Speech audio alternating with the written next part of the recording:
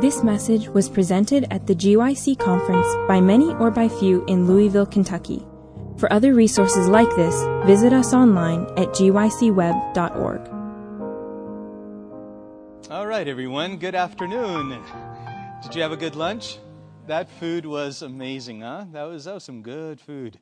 Yeah, well, we're blessed, and now it's our afternoon, and we trust that you will make it through this session without snoozing. So let's stay alert. Let's pray that God will bless, and let's pray that God will speak to our hearts and let us know anything that He would want us to understand. And as we gather together to begin, let's bow our heads in prayer as we get started. Father in heaven, we just want to acknowledge You and pray that You would give us Your blessing once again as we seek to ponder and just wrap our minds around concepts that may be new to us, or maybe things that we have not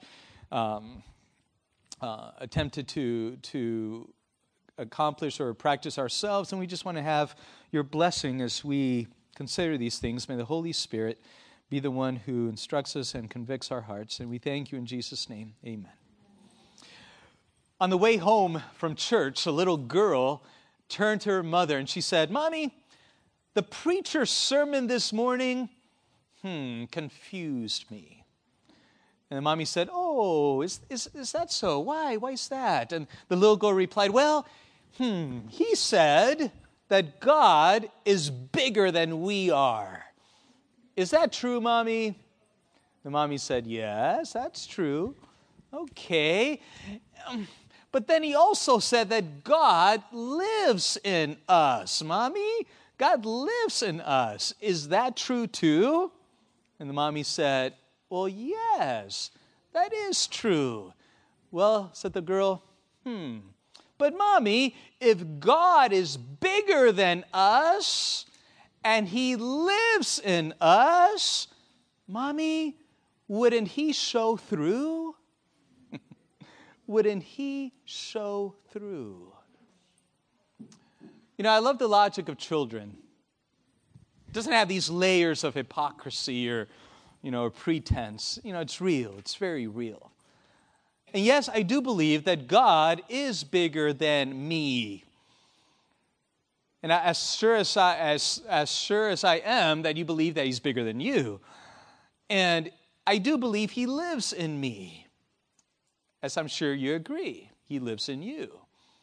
After all, we sing songs like "How Great Thou Art," and then "Into My Heart." So yes, we do believe that He is a bigger God and that He does dwell in us. So let's follow the girl's logic then as a church. If God is bigger than the Seventh-day Adventist Church, make it applicable here, and He abides in us as a body of believers, a body of faith, wouldn't then He show Himself through us? When we greet a curious visitor that walks in through our church doors, and he's reeking of weed, and he wanders into our church, will God show Himself through us? When we face unpreferable circumstances with postmoderns, and we find ourselves in situations where we're provoked or it's a challenging thing, will God show Himself through us? As we talk about postmoderns with one another, will God show Himself through us? As postmoderns live within a mile radius of our churches, will God show Himself through us?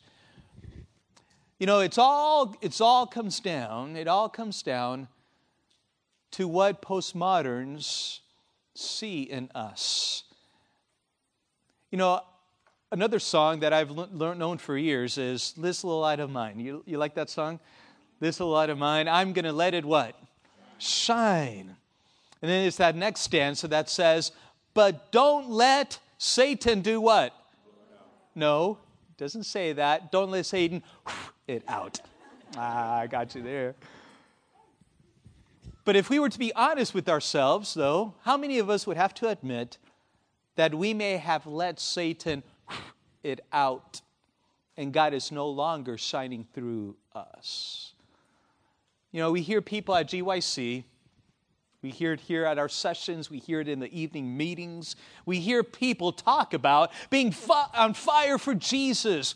You know, I'm on fire for Jesus, and I have a testimony I want to share with you. And we like to introduce some of our GYC attendees here who are on fire for Jesus, and blah, blah, blah. And we hear this term, this phrase talked about again and again and again. And we wonder what it means anymore. There's somebody that says, oh, I know that phrase. I've heard it spoken so many times. But if we could only relate to that reality, because it's not ours. It's not our reality. To be on fire with the Holy Spirit. For the fire of the Holy Spirit to shine through us. Someone here may be thinking, you know, I act the part as a Christian but it's just a good performance. There is no fire in me. Strongholds have a hold in my life. It's a secret that no one knows, and I'm at my wit's end. I want my joy back in my life. I want to get excited about ministry again. I've lost the vision and direction in my life. I need to live again. And if the precious love of God is to show through us to a postmodern world, if we want to see revival, freedom, and healing taking place in our communities through us, if we expect to see something revolutionary happen in our cities and towns and neighborhoods, then we must give God permission first to do something revolutionary in us. If our church is going to take it to the next level, and something revolutionary is going to finally happen in our impact among postmoderns, then a revolution, something revolutionary has to happen in me first, in you first. Leroy Froome, some of you may recognize his name. He was a longtime minister and historian. He wrote this. He said, God cannot do something revolutionary with men until he first has done something revolutionary for men through the incoming of the Holy Spirit. Did you get all that? If God's going to do something revolutionary in the postmodern worldview culture, then it has to begin with him doing something revolutionary in me through the indwelling presence of the Holy Spirit. And it can begin with the simple yet bold prayer. Ignite a fire in me. Ignite a fire in me. Ignite a fire in me. Wouldn't you agree that there's something mysterious about fire that captivates our attention? Isn't it? Don't you find yourself watching a bonfire and just mesmerized by the sight? And you can't take your eyes off the fire. It shines. It captivates our attention. It shines with all its glory, that beckoning, beautiful, swaying, enticing, engulfing, purifying, refining fire. And throughout the centuries, God has used fire as a symbol of his glory, presence, and power. We could take time, but we won't, to take a look at so many Bible passages where fire reveals or is a symbol of the presence of God. The pillar of fire, this flaming sword, the pillar of fire, the burning bush, the Mount Carmel experience with Elijah. I mean, we could go on and on. Fire, fire, fire. And there's a unique manifestation of fire that is recorded in Acts chapter 2, verses 1 through 4. Would you come with me? It's a passage that we all know too well. But let's refer to it in Acts chapter 2, verses 1 through 4. when the day of Pentecost had fully come, they were all with one accord in one place. And suddenly there came a sound from heaven, as of a mighty rushing wind, and it filled the whole house where they were sitting. Then there appeared to them divided tongues as of fire, and one sat upon each one. And they were all filled with the Holy Spirit and began to speak with other tongues as the Spirit gave them utterance. For those that witnessed this, or more specifically, for those that were in the room with the doors and windows shut, yet there was a wind that was blowing inside enclosed room, and these tongues of fire began to come down from the ceiling and land on them. I want to believe that this was not a shock. This was not something, quote, unexpected per se. They should have known that this was coming. This was coming. Why? Because a voice in the wilderness had predicted this would happen.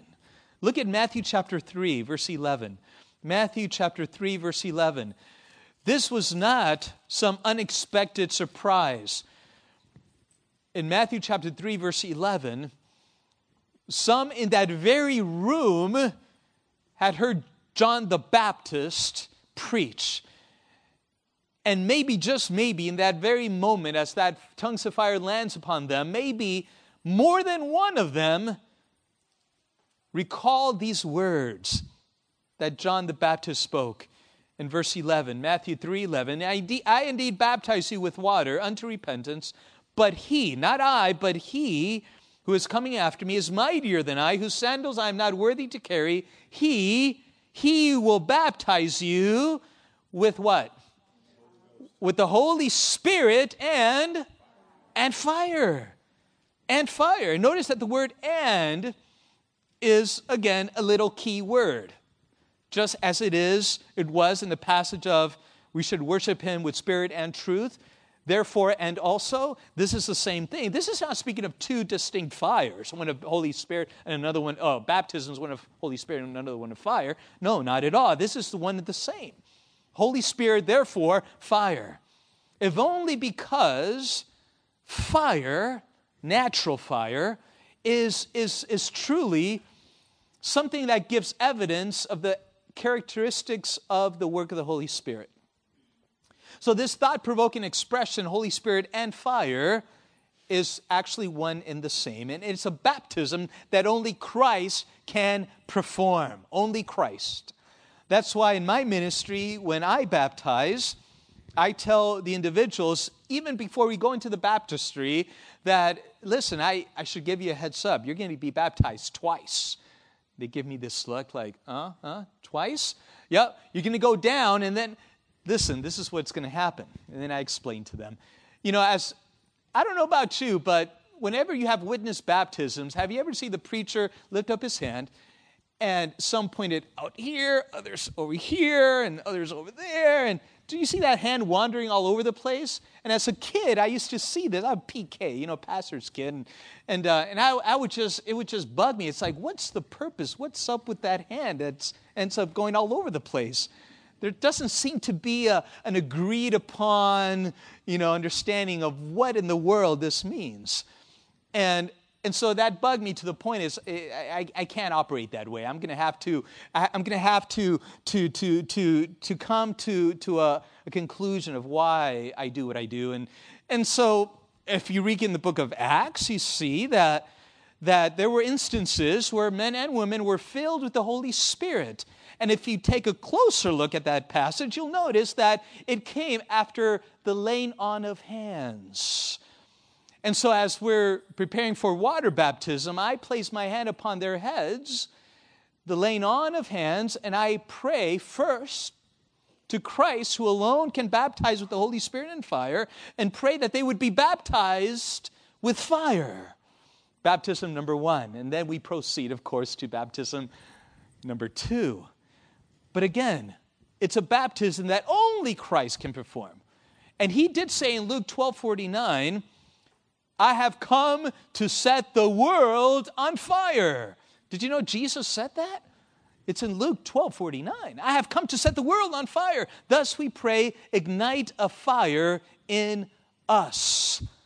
As a matter of fact, there are several characteristics of natural fire that teach us the fiery character of the work of the Holy Spirit. God's revealing, consuming, and empowering fire.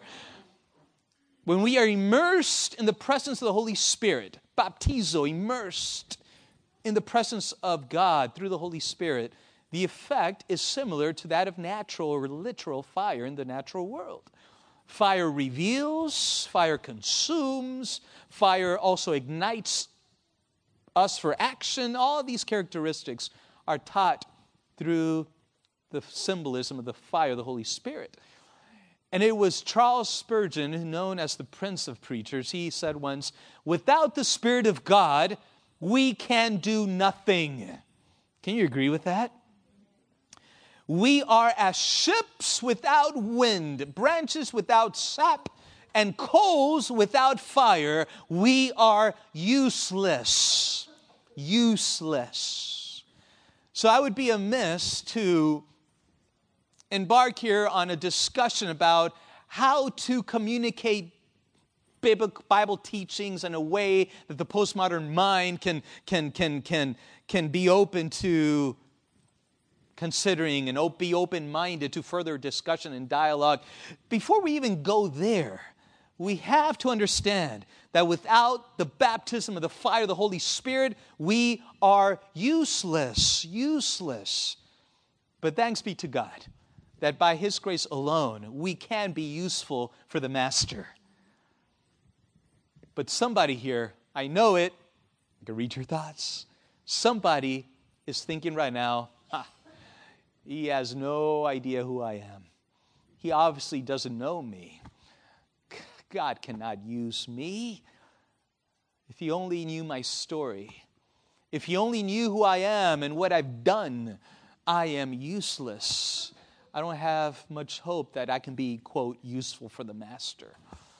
But wait a minute, according to who? Who said that?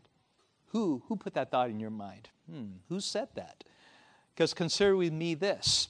Jacob was a cheater. Peter had a temper. David had an affair. Noah got drunk. Useless? Jonah ran from God. Paul was a murderer. Gideon was insecure. Miriam was a gossiper. Martha was a worrier. Thomas was a doubter. Sarah was impatient. Elijah was moody. Moses stuttered. Zacchaeus was short. Abraham was old. Lazarus, well, he was dead. Useless? Useless? And can you relate to any of them? I would venture to say that many of us would relate to most, if not all, of these shady characters. If only because we're all human beings. Yet each and every one of these individuals, for ages to come, will give a testimony before angels and before the redeemed of how they were found to be useful for their Master. Why? Because, and only because of one reason, they were baptized with the revealing, consuming fire of the Holy Spirit. It has to begin there. And the fire of the Holy Spirit gives us sanctified boldness to reach unbelievers for Christ. And for the remainder of this session, we're going to take a look at ways to reach postmodern people in our everyday life. But it must always begin with a prayer, a daily prayer. Lord, baptize me with the Holy Spirit. And agonize with God. And wrestle with God. I'm not going to let you go until you baptize me with the Holy Spirit. So Ellen G. White penned these basic principles of successful evangelism. You've heard it, I'm guessing, often, more than once, but you know what though? They're timeless principles that I believe are so simple and effective. In Christian Service, page 119, we read these familiar words. Christ's method alone will give true success in reaching the people. The Savior mingled with people as one who desired their good. He showed sympathy for them, ministered to their needs, and won their confidence. And then, emphasis on the word then, he bade them follow me. Then he bade them follow me. Then, as in then, as in it comes down a ways in the sequence of things. Then. And isn't it something that even at a time where this postmodern culture would not have been as thick as it is now, yet these very principles are the very principles that can be very suitable to reaching the postmodern mind and culture. Why? Because as we pointed out earlier, they shun instruction and follow this and follow that. You know, they don't buy that. They don't just take that and run with it. No, they actually walk away from that. But notice that there is a sequence of steps that Jesus himself took long before he bade them follow me. And so this is truly a basis for successful evangelism. To mingle is actually an operative word when it comes to ministry to postmodern community. To mingle. That's so huge. It's so important to mingle. That is to say, to intentionally associate with postmodern thinkers, connecting with them in some way or another. And as I pointed out again and again, a little bit enough to be able to recognize this, that as a church, we're missing the mark. Something's not connecting because in the Western part of this world, as Seventh-day Adventists, we're just not hitting it with 35 years and younger. We're losing them. We're losing them. In fact, an estimated 80% of Christians don't have a close relationship with non-Christians. We don't. 80%, approximately 80%, this is a significant amount of Christians don't have a close relationship with non-Christians. Think about those that you consider your friends. Think of your friends. They don't have close relationships with Christians. Think about those who are friends in your circle of life, in your circle of relationship, in your circle of influence. How many of them are individuals that, to some degree or another, have a resemblance of your own worldview? They have a resemblance of your beliefs, of your practices, of your behaviors.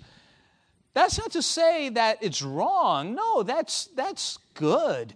In fact, the Bible says we ought to assemble together. We ought to gather together. We ought to have a shared faith. We ought to, how can light walk with darkness and have fellowship with darkness? Yes, we understand all of those things, but that's not what we're talking about. What we're talking about is following the model of Jesus, who hung out with sinners to the point that it was recognized and he was accused of mingling with sinners. He ate with them and associated with the prostitutes and the sinners, and that was something that he was accused of. But more than likely, you know someone who is postmodern, and chances are that you'd like to reach them, but you just don't know where to start. Because they are in our communities, they are in our neighborhoods, they are in our workplace, they are in fairs and events and malls and parks, and they're in concerts, they're everywhere. And we are in a place and opportunity where we can make a difference. And the solution is simple. You start right where you are. For this kind of ministry, we don't need to sign up to do a mission trip. We were just talking about a mission trip to Bolivia.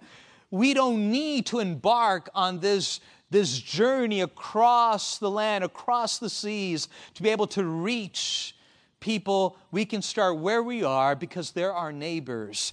They're our co-workers. They're in our workplace. We all have neighbors and co-workers that need to hear about God's amazing plan of salvation.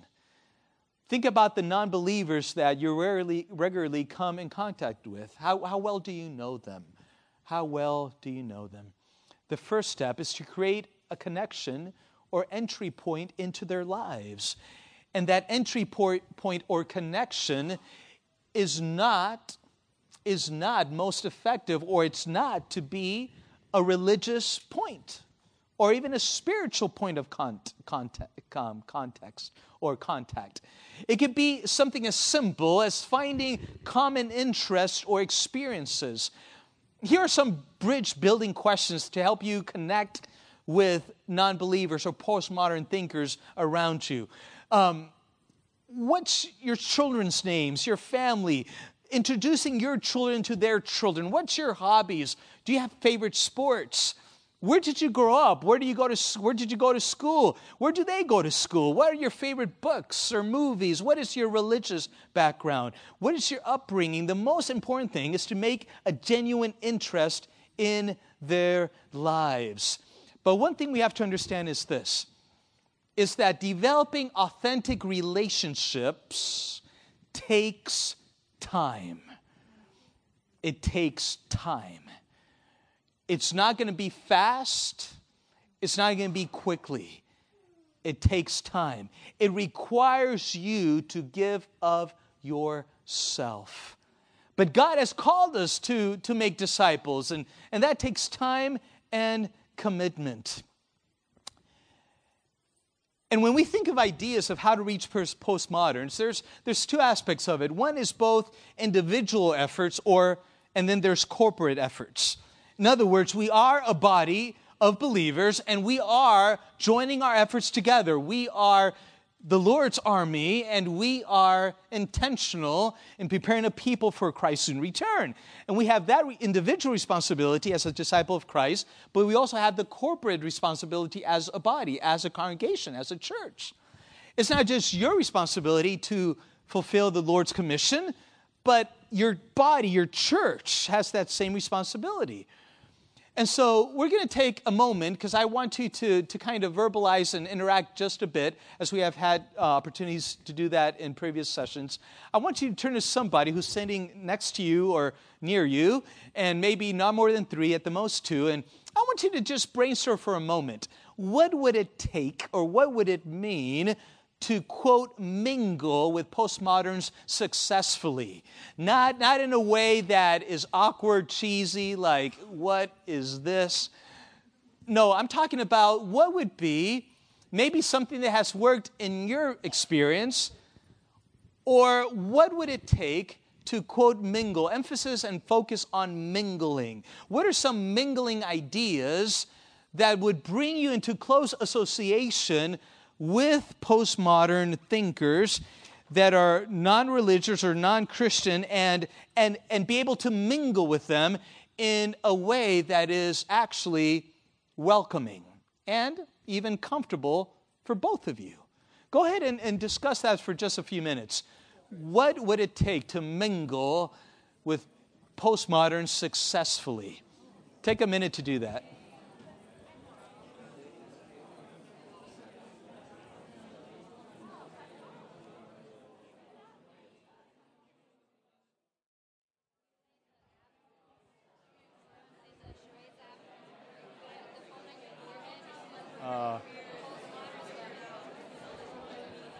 Yeah. Mm-hmm. All right, so mingling, to associate with others. You know, every church, every year they do, or every 2 years, depending, does a nominating committee, and you select ministry leaders for ministries in the church. And though all ministries are important, there are some that that have more significance when it comes to our relationship with the community. And one of them that is, I believe, in some churches a little too underrated, and that is what's often known as social ministry. Social ministry. Social ministry. What is social ministry in the local church? Social ministry is, headline news here, is not primarily for the saints to be able to laugh and have a good time together. Social ministry ought to be primarily for our community, for our contacts with people, for our connections with people that would not accept an invitation for them to come with you to church, but they would accept an invitation to play what game? What game were you just telling me about? What's the name of the game? Heads up. Heads up. You're using your smartphone and you put it on your forehead, and it's like charades, you got to guess. Okay. It's showing up and be able to have a time where we're going to play, we're going to laugh, we're going to have a good time, and we're just going to enjoy socializing together. But not in the church. Social ministry is most effective in home groups, in neighborhoods and places where neighbors can be invited to come as you socialize and associate with one another. Social ministry is primarily an evangelistic initiative. The Savior mingled with people as one who desired their good. That is to say that he mingled with people with the intention, though, to make someone feel cared for. In other words, as I show up with my basketball at the neighborhood basketball court and I start shooting hoops, and some guy shows up and he does the same, and I start shooting with him, and we start getting to know each other. We talk. We play a little 21 or something, and then we say, hey, we got to do this again. Yeah, let's do it again. Hey, what's your number? Here's mine. And we share numbers. We share contact information. Next thing you know, we've played 2 or 3, 4 times together. And this time, hey, my cousin's in town. He's going to come over. He's going to join us next week. Sweet, let's play. And we get to know each other. But then he tells me, oh, listen, my cousin actually can't come. He was in a car accident, and he can't make it. Now, freeze the frame, as they say. Right there and then, there's 2 possible responses to that. I could say, oh, man, that's too bad. He's alive, right? Oh, good. Well, maybe next time, right? All right, man.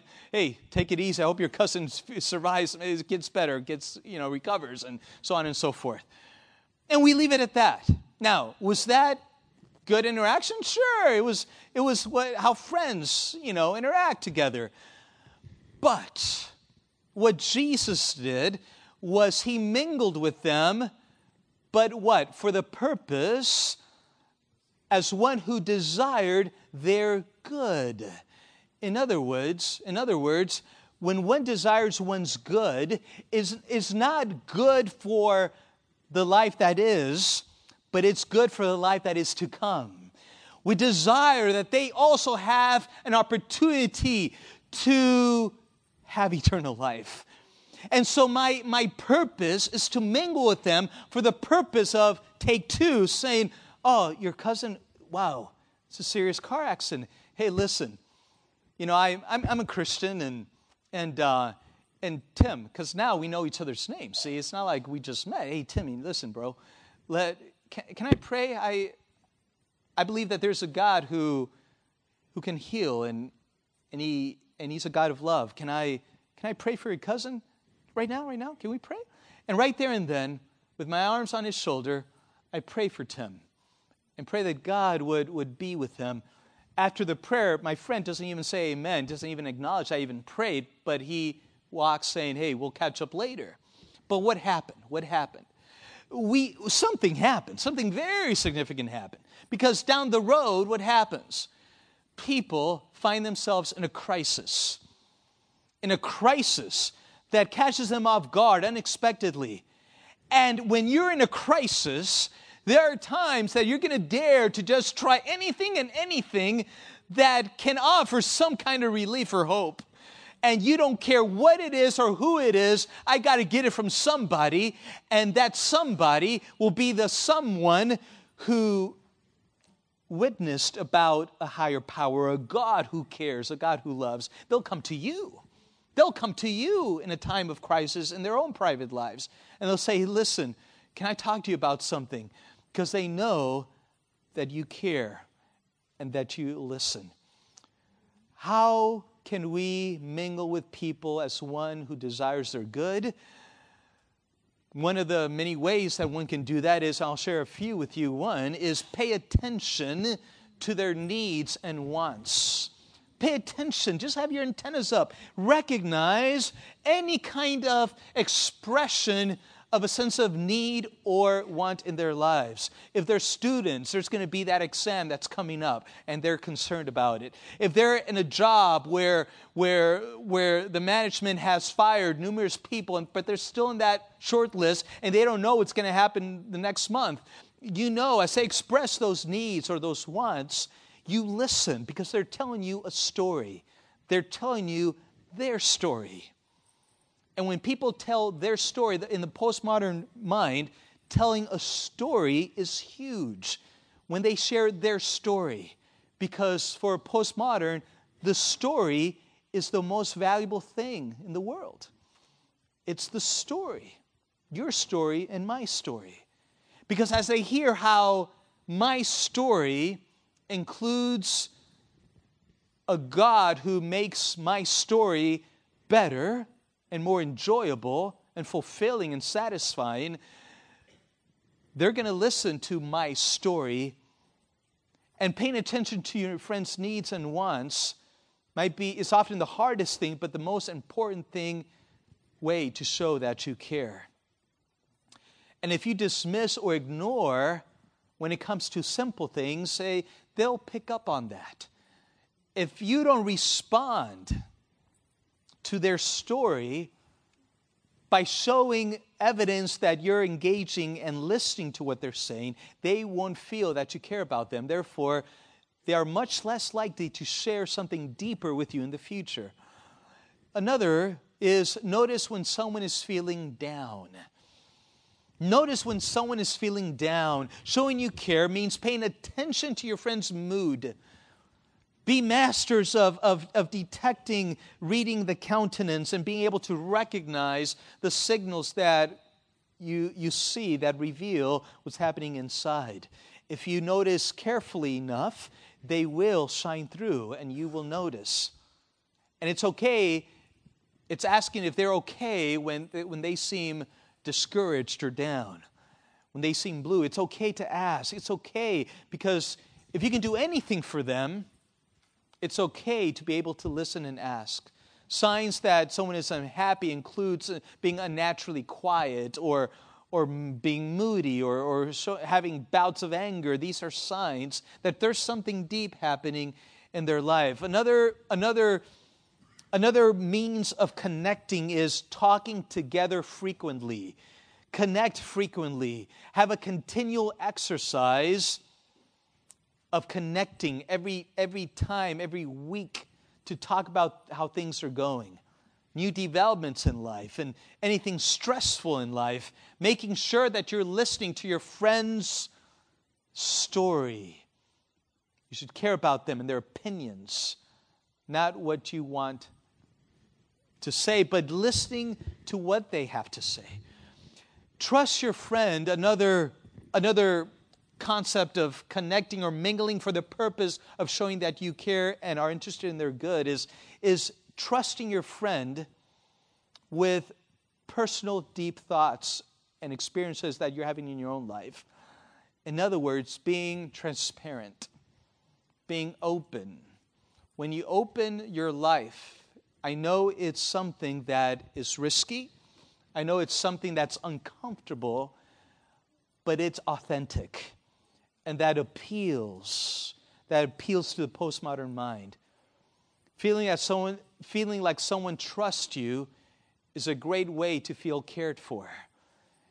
And people will feel that you trust them when you're willing and ready to open up your life and share with them what's going on with you. Building trust. Keeping promises is something that's paramount. Basic respect for someone is paramount in showing your affection. If you make an appointment, show up on time. If you promise to finish, get the job done. If you agree to keep a secret, don't tell anybody. Planning events with people, making it a schedule, prioritizing to show up and to do things together. Make dinner plans, agree to go for a walk together before work. Make friends a priority in valuing how you manage your time. And as Seventh-day Adventists, we have distinct doctrines. I want to shift gears just slightly here as we continue. We have distinct doctrines that are uniquely suited for two postmoderns. But first, we have to take ownership of it, though. Before we go there, I got to tell you, and I got to complete my story. When I went to Southern, fifth generation Seventh-day Adventists, in the theology program, but yet I find myself with a roommate that was radically different than me. He listened to music that I knew that I should never be caught listening to. He watched things that he would later come back and tell me about, things that for me was the unpardonable sin to have ever seen myself growing up. But here was a guy who was all this and that and much more, and he caused me to straight out question, who am I? Why do I believe what I believe? I was no longer in the shadow of my dad, who was a pastor, and I was no longer in the pastor's home going to church and this and the other. I was now on my own. And I came to realize that I had not, even though I was 18 years old, I had been baptized at the age of 10, I found myself realizing that I don't have ownership of my faith. And I remember I would go out on long runs, and I would start weeping, I would start crying, because I felt that I was myself committing the unpardonable sin. This was a paradigm shift in my life. My world was being shaken because I questioned my beliefs. But during that time, it's not that I denied the existence of God. I believed in God. What I questioned was the teachings that I had come to uphold and to claim and to profess that I believed in. Why did I believe what I believed according to the Scriptures? And I found myself going on hikes down the biology trails behind the campus there, and I would take my Bible, and I would be on my own, and I didn't care if there was anyone within listening distance, and I remember dropping down to my knees, and I would cry out to heaven. I said, God, it was a 2-word prayer. God, convict me. Convict me, God. And I would cry out to God. I would plead, convict me.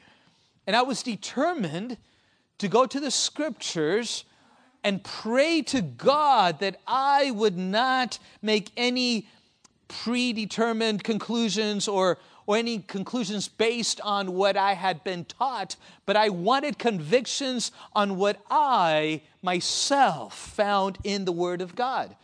And this happened for several months. I was scared to death. It was the most frightening experience of my life, yet it was the most rewarding, because I can't even explain to you the sense of fire in my heart. I felt, as it were, a burning sensation, literally. I knew what I believed because I knew it in the Word of God. And I would be willing to stand for my faith in the face of certain death because I knew in whom I believed. And as we examine doctrine and find ways to communicate that to others, it has to begin with us. We must first own it.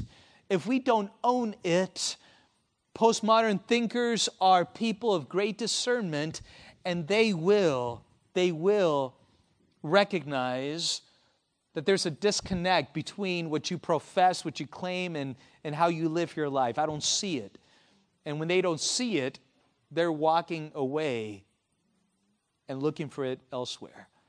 So we must own our faith. So let's begin, for example, with the Sabbath. When I'm asked about my religious beliefs, I always start with the Sabbath. Always. I describe it as the greatest single gift that God gave after He created the earth. It's a 1 day in a week vacation. It's a time that I hang out with friends. I go to church and do acts of kindness in the community.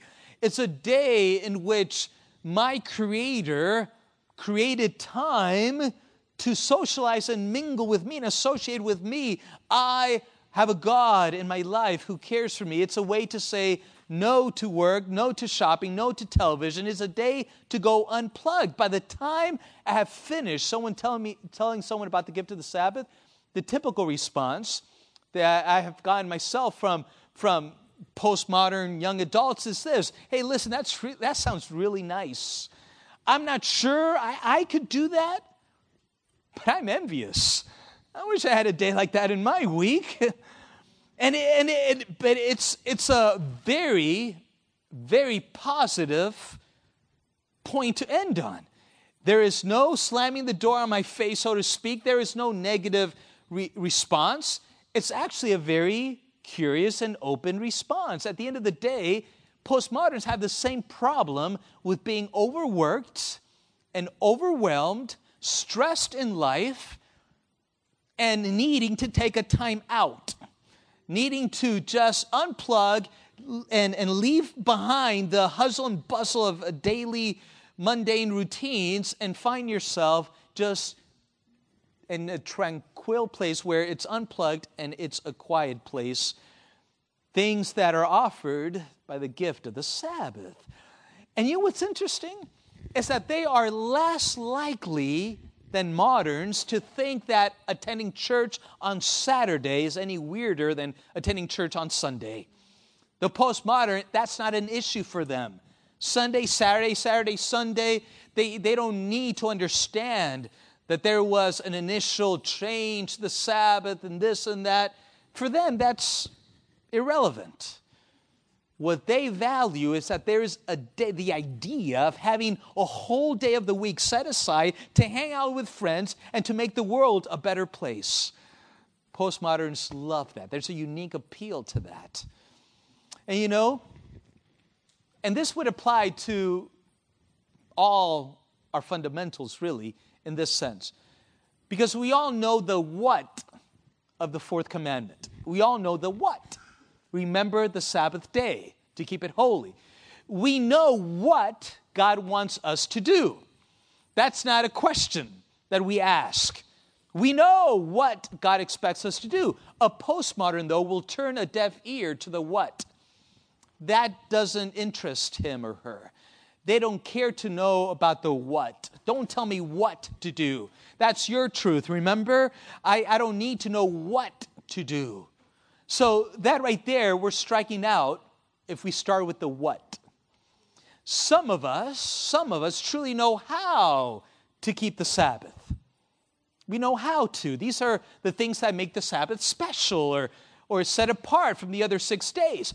But a postmodern doesn't care how to do something that is of no value to them. They don't care how you do something which for them is insignificant. So starting with the what and the how is going right over their heads. In order to step into the postmodern world and begin making connections, you need to start with the why. You need to start with the why. And I would challenge you to take a look at all 28 fundamental beliefs. And most of you, or a lot of you, probably are experts in outlining the what of each one of the 28. This is what I believe, and this is what God says, and this is what the Bible teaches, and so on and so forth. But start with the why. And it completely changes the perspective of how you see the teachings. Why do we do what we do? Why, for example, with the fourth commandment, why do we keep the Sabbath holy? Why? Why do we need the Sabbath? Why do we want the Sabbath? You see how it completely changes the way you approach the subject. Why? And starting with the why is the only way to begin with the postmodern. And why, by the way, is not to rest. It's not to attend church. It's not to stop doing the mundane things. That's the result. Why is a purpose. Why? It's the very reason why it exists. Why? Go deeper than just the results of keeping the Sabbath. But why? Remember, the Sabbath was made for man, not man for the Sabbath. So the Sabbath was made for man. Why? Let's talk about the state of the dead. That's another fundamental belief that the world in general might differ with. Well, postmoderns, while they have no real belief in a Judeo-Christian God, many of them do sense some kind of higher power, that some kind of higher power exists.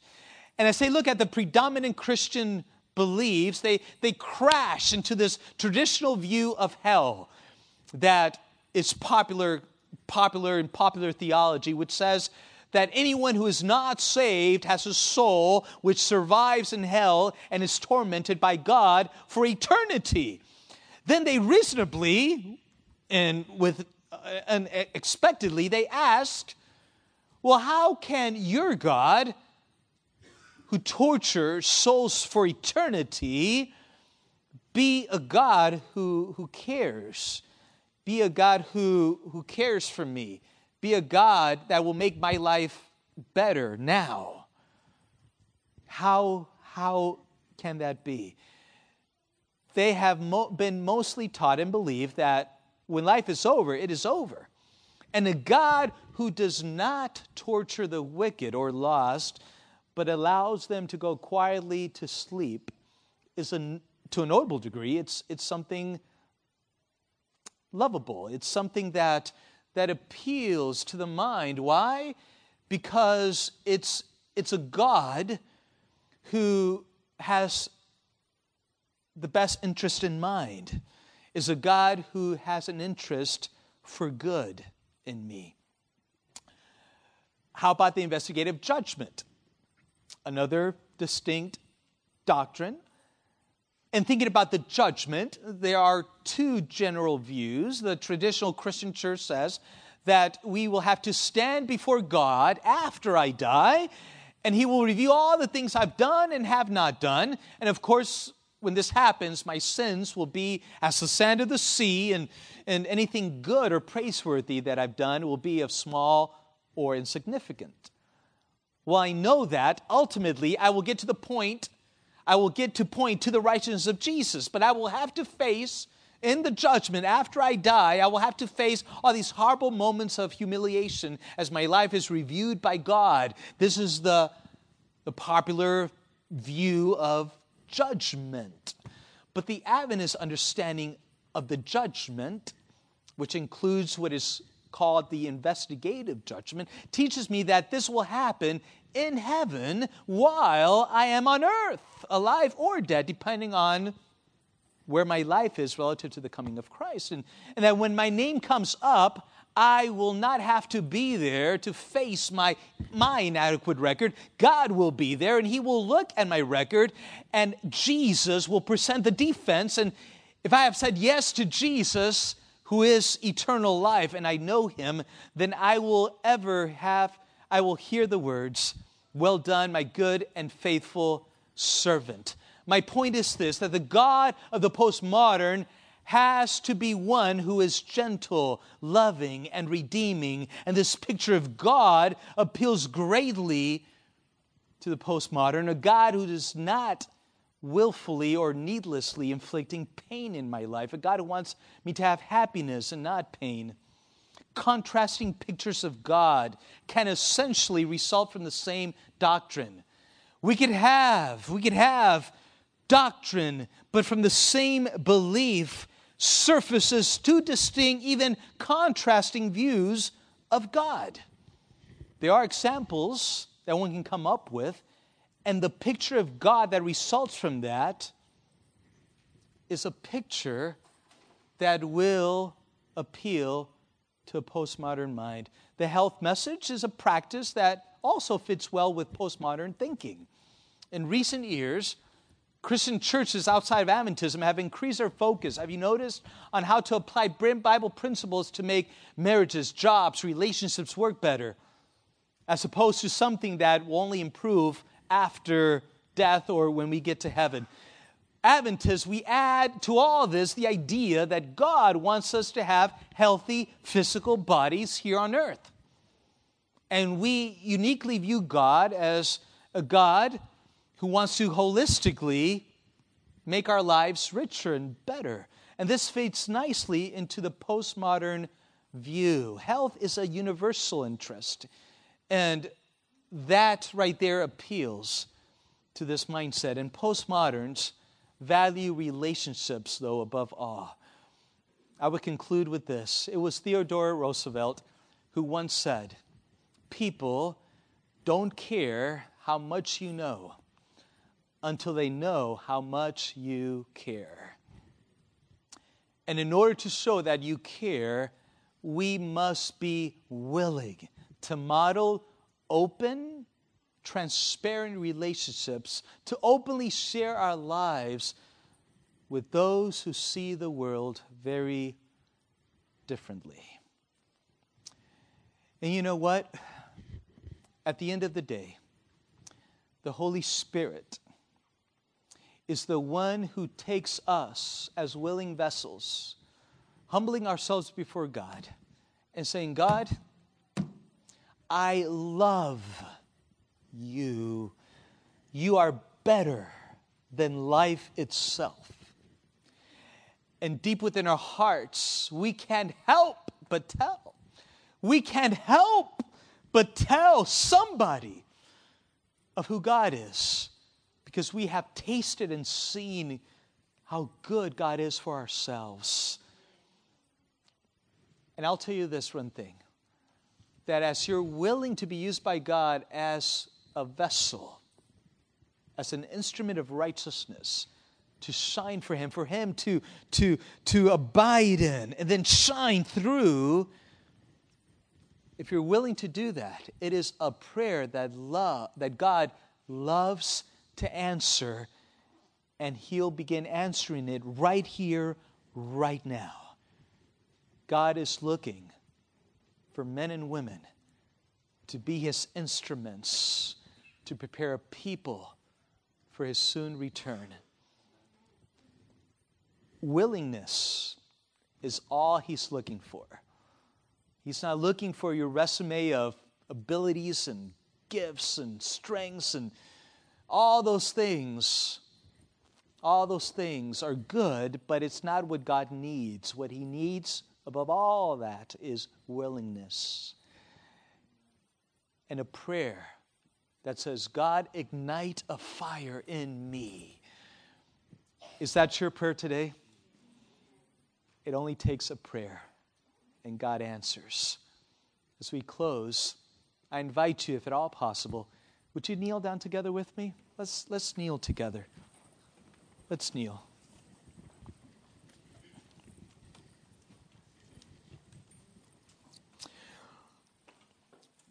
Our Father in heaven, by kneeling just now, Lord, it is a sort of declaration that we're making, a declaration of dependence on you for all things. For without you we can do nothing. We surrender all because you surrendered all for us. And Lord, right here, right now, Lord, would you please, in answer to the prayer that's in our heart right now, Lord, would you please baptize us, anoint us right now with the fire of the Holy Spirit. We thank you. And we know that you've answered the prayer, not because we have this sensation, not because we may feel or not feel anything, but only because you have promised and you never fail. You're faithful to your promise. And I ask, Lord Jesus, as the fire burns within our hearts, that you would instruct us, equip us, train us to be vessels that will shine for you in a dark world. Lord, for your glory, would you bring into our lives people that you would have us witness to and lead into a saving relationship with you. As we pray for people to witness to, Lord, would you please bring them to our mind's attention, bring them to us. Here we are, Lord, send us.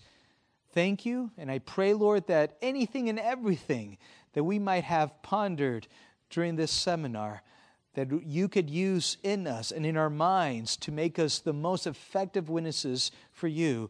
May it be so, Lord, and may we leave this place transformed and equipped to go back to our communities to make a difference for your glory. And we thank you, Lord Jesus, for answering our prayer. In your name we pray. Amen. This message was recorded at the GYC conference by many or by few in Louisville, Kentucky. GYC, a supporting ministry of the Seventh-day Adventist Church, seeks to challenge and inspire young people to take a sacrificial initiative for Christ. To download other resources like this, visit us online at gycweb.org.